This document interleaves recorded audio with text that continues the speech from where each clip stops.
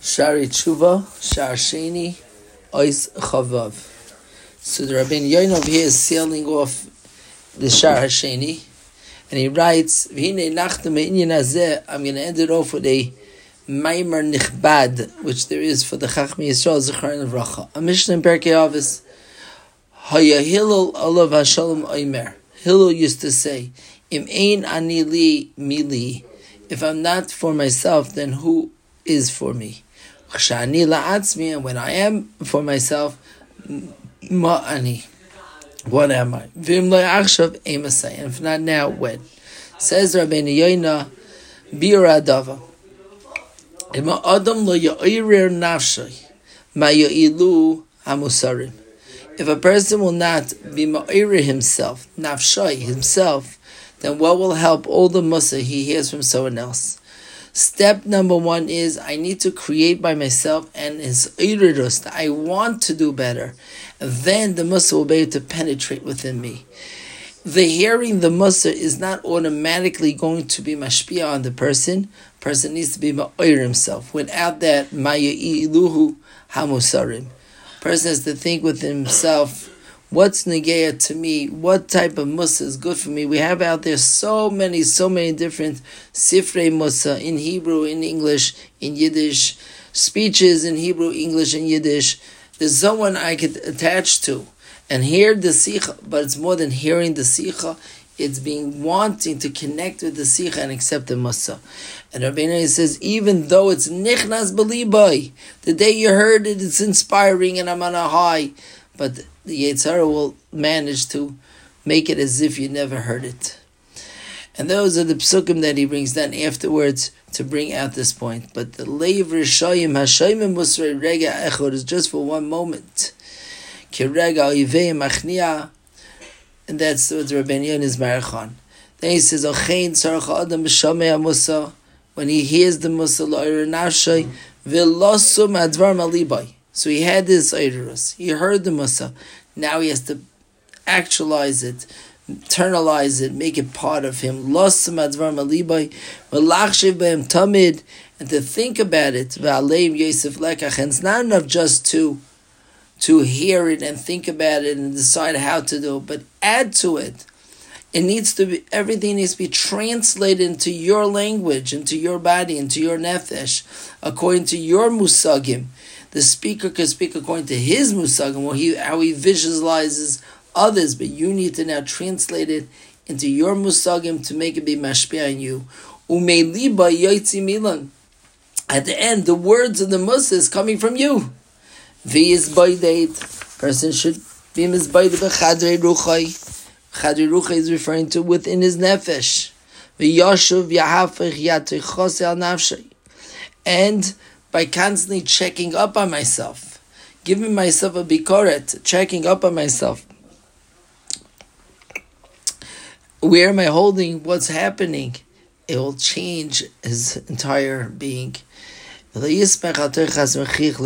won't be reliant only on the words of the mussar that the mechiach is giving, but his own teichacha is going to be part of him and will remain with him. The rigoyim tia will always be there. It will be davik to him until asher tekabel. You hear the lashon tekabel nafshay mussar. Lashon kabbalah is part of me. V'ad asher titoher.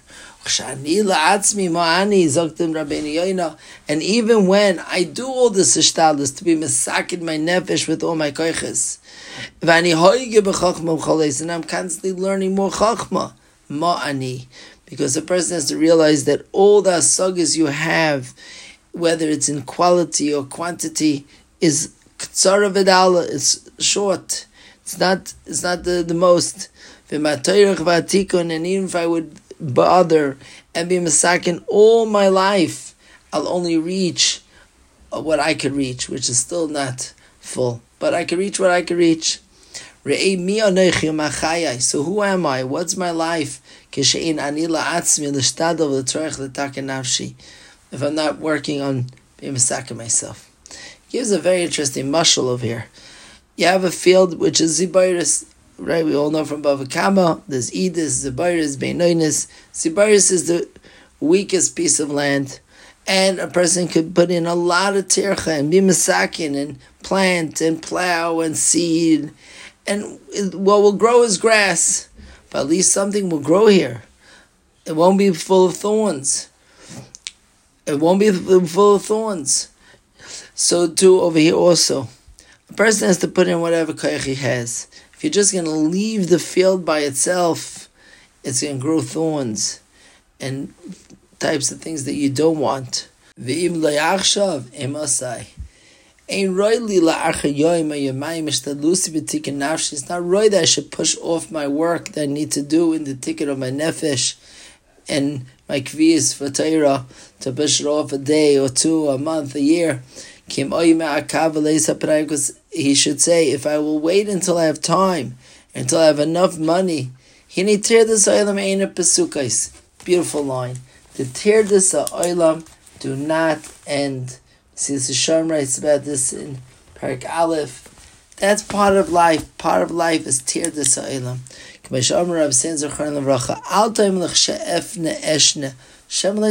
Maybe you won't live long enough to be masakin, and even if you will live, tirdus are not going to stop. So here the Rabbeinu is telling us as a rishon, as the first reason over here, he's telling us, don't wait until the tirdus stop, because they may never stop, and they probably won't stop. Tirdus, lemaisa, being busy with many things, does take away our minds from Avodas Hashem. We need to work on how to be Oved Hashem with tirdus. It's a process. It's a process which needs to be worked on slowly. You know, when you're saying that to learn, people have tirdus in their minds. Very hard to learn. It's very hard to get involved in the tefillah. Your mind is occupied. I need to learn how, for 5 minutes, for one taisvis, I'm going to put everything aside. And it's an exercise.